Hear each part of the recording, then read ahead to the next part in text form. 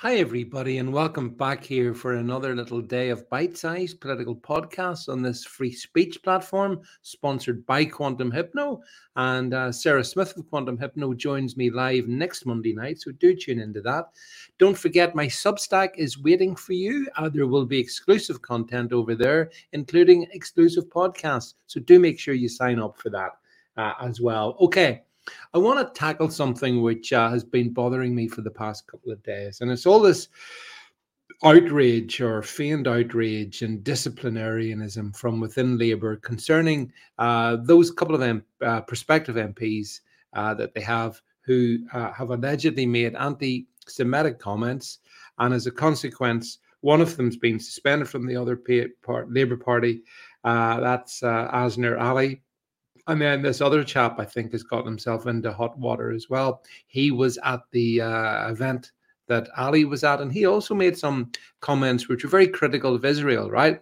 I also understand that Angela Rayner was there, but the media won't talk about that. I wonder why that is. And that's why I think we have to approach this full on. And here's my take on it. Either free speech is free speech or it's not. So if people want to say obnoxious things about Israel, then they should be allowed. They should be allowed to say them. They absolutely should be allowed to say them. In fact, it's healthy that they say them, because if they make their hatred of Israel and maybe even their dislike of Jews public, people can then decide, well, I don't want to vote for someone like that, or I do want to vote for someone like that, which is actually probably the point of Labour. But just to sort of say, no, you mustn't say it. This is wrong. This is censorship. We have to accept that people will have their own prejudices.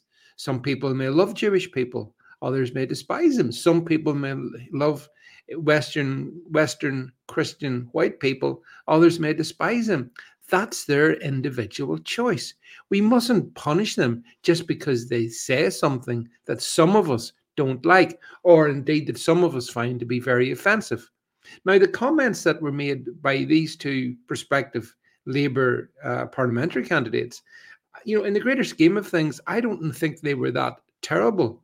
But I mean, at the end of the day, if you want to criticize Israel, you should be allowed to criticize Israel.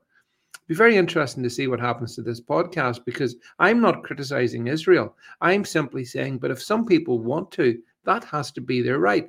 Just like you can criticize Palestine, just like you can criticize Gaza, just like you can criticize the Muslim world. You can do what you want, or you should be able to do what you want. And the bit that worries me about this, Sir Keir Starmer's standing up against the vile menace of anti-Semitism narrative that we're having shoved down our throat these last couple of days, is we got to be very careful, because then where does it go next?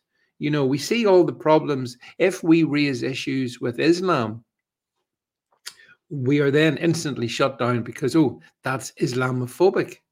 And if you raise criticisms of Israel, well, that's anti-Semitic. No, it's not. It's not. It's just the expression of personal opinion. And I don't know about you, but I mean, I'm very interested in hearing what these prospective parliamentary people think and what they believe, not just on script, but off script, so we get to see what lies behind the mask. So I think it's particularly healthy for a democracy that people can express the sort of views that these prospective MPs have expressed without fear of censure or being shut down. Now, I know that goes on, it's some people might think that's anti-intuitive. I'm not saying that they're right, by the way, by any means, but I'm saying they're right to be able to express an opinion. Because I think what the cabal want us to do is fight amongst each other and close down, you can't talk about this, you can't talk about that, you can't talk about the other. No, let's talk about everything we want without fear of censorship. That's the whole point about it. And, is there a nasty anti-Semitic element within Labour? Yeah, but shouldn't that be out in the open? I mean, it pretty much was with Jeremy Corbyn. Now it's under the cloak, it's being veiled. And I think that's less healthy, because that way people don't quite know what they're voting for or who they're voting for or what that person thinks.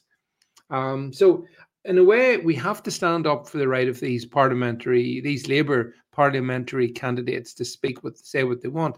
And of course, yes, I know one of them came out with a grovelling apology to try and save his neck. And then further information came to hand, and then he was pretty much out in his ear because of that. And now the second one in sort of similar scenario. And I'm sure if they dug deep enough, they could catch probably quite a few existing Labour MPs on the same kind of criteria. But I say, no, in a society where free speech is paramount, we should allow these people to say whatever they think. As long as it's not criminal, as long as it's not inciting violence against a group of people, then I think free speech should prevail. And therefore, on that basis, these MPs really shouldn't be, or prospective MPs shouldn't be punished for saying the things that they did. In fact, it shines a light on the sort of things that they actually believe rather than the things that party high command tells them. And in that regard, I think it's quite healthy. Thanks for listening.